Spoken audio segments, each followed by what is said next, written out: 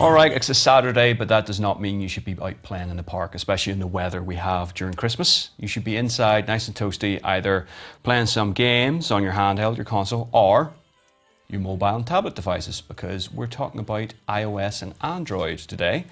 We've got Liam in the studio, who has perhaps played more mobile games this year than he's eaten hot dinners, and I don't think that's an exaggeration. No, it's not. No, it really isn't.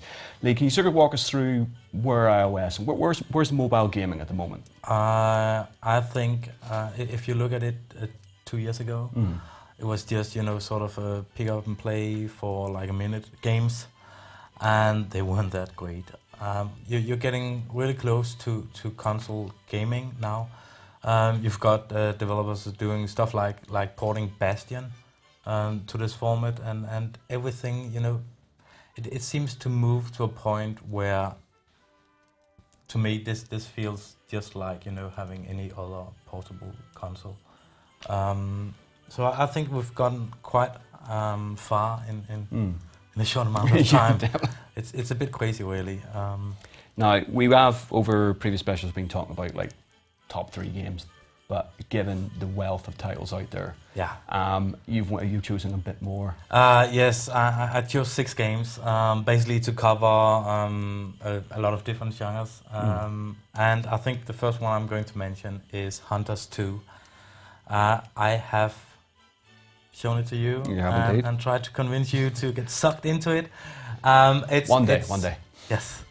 It's an amazing game. It's a strategy game, and it feels a lot like XCOM. And basically when it gets high praise from the original creator of XCOM, that it works. You've got these sort of space marines fighting off to earn money. They're mercenaries, and you've got a mix of, you've got the normal campaign, which is really amazing. And then you've got daily sort of random missions. And you earn up stuff, of course you get money and loot. So you can improve your team, and you can even name them and do all kind of nerdy things. All the stuff people expect from XCOM as well, yeah. And you will get sucked into this, and I've clocked in about 130 hours on that game, yes. And I've got everything I need in the game, and I keep playing it. It's just fun. It's one of the best touch-based strategy games on the format. It's only out on iOS, so nothing for Android. Okay. What else have we got then? Okay, that's one down. Then we've got Modern Combat 4 Zero Hour.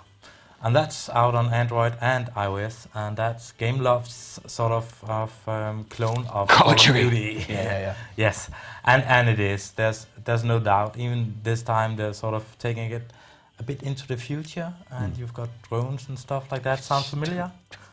Ringing a bell in the back of my head. Yeah. But the thing of Gameloft, they've really polished these games as they went along, so this stuff's top tier quality now. The single player is still the usual. It's just so it's so generic. It's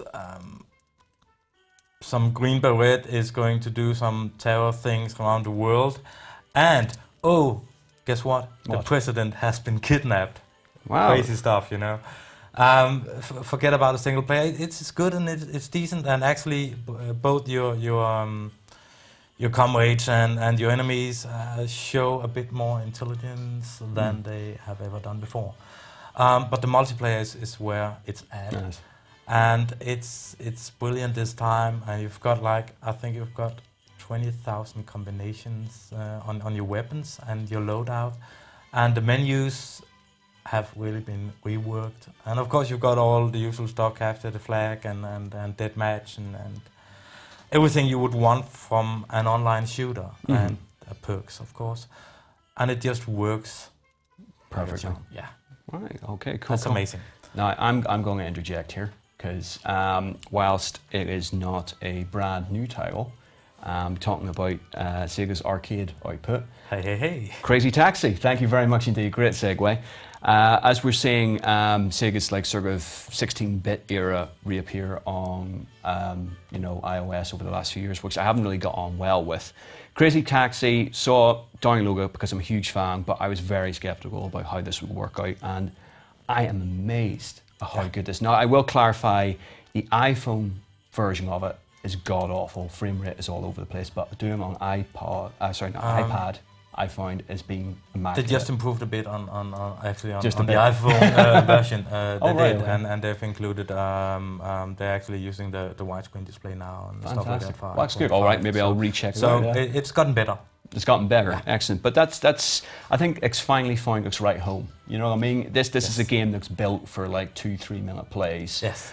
And it's got everything that you saw on the original Dreamcast port, with the 2 different cities, the 4 drivers, and obviously off leaderboards and everything like that. And the crazy challenges. Oh, the crazy like challenges that. as well, Crazy Box, which is absolutely phenomenal too. But it's one of those games that just try it out, and you will be looking at it on your iPad going, I cannot believe this. Like, I remember in Dreamcast, had the CRTV, had the Dreamcast, had the controller, and now I've got on a tiny little tablet. Absolutely brilliant. Yeah. Another one. Rayman Jungle Run. I think we need to mention that simply because Ubisoft did an outstanding job on this one. They basically took all the assets from Rayman Origins and turned it into a simple 1 button, or later on 2 buttons, but 1 button endless runner. And it just works. I mean, you sit there and you push that 1 button to get Rayman to jump, and you use the environment. And you just end up sitting there shouting at your iPad, going like, "Okay, I'm going to." Why did you die? This is an incredibly tough game. Yes, it really is. Yeah, platforming skill. I mean, you can clock through the stuff the levels fairly easy, but doing all the collectibles and everything like that, tough game. Okay, yes. I love that, and the colors look so great on that screen. So yes, we're down to the last few. Go on, hit me with it. War games. War games. Tell us about War games. Why should people download it? Do you remember the movie? If you do, pick up the game. It's about this, gigantic defense machine that turns evil. Yeah. Well, easiest sell of a game ever. Yes. Here's the storyline. It's an evil machine. Fight it. Full stop. Basically, this one they've turned it into a puzzler. In the way that you sort of draw a line, to collect the same colors, and then you upgrade and you send missiles towards your enemy, and basically you try to make sure the world doesn't end. And it's got all the characters from the original movie, and it's got a great story, but it's just so damn addictive, and it's one of the best puzzlers there is. Cool, excellent. And it's got some excellent chip-tune music. Okay, and so finally to round off, I have to mention Walking Dead. Now, we've covered this on the site, we've done reviews separately as well, but it's something that I have played through all 5 episodes on the iPad and absolutely loved. I think it's the perfect home for it because it operates like an interactive comic book, where your decisions influence the story, as you've seen in the likes of Mass Effect and everything like that, but this is horrendous. This is 18-rated entertainment. Basically, it may look cartoonish, telltale. You've seen him do Wallace and Gromit, Sam and Max. Horrendous, horrific, misery, depression. You'll pack all this in 5 episodes, but it is one of those games you have to see and have to play for yourself before anybody spoils it. So I fully urge you, recommend to download that. And unlike Jurassic Park and the other games from the same developer, it doesn't have any slowdown or smooth as problems. Yeah.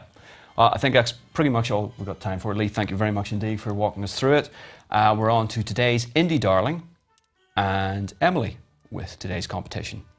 One of the many indie games that I really enjoyed this year was Torchlight 2, which was pretty much the Diablo 2 that Diablo 3 itself wasn't. That means, of course, a lot of dungeon crawling, looting, smashing monsters, leveling up, but also infused with the sort of a charm that apparently Runic games are the only ones that can provide nowadays. It was magnificent in single player, had a fantastic endgame, and was even better in multiplayer, and that is why I'm choosing Torchlight 2.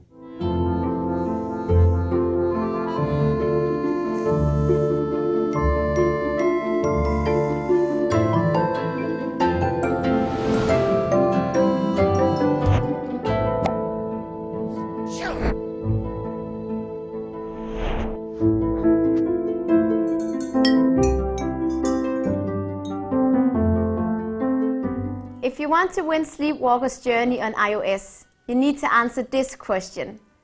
What is the name of the character you guide through Sleepwalker's journey?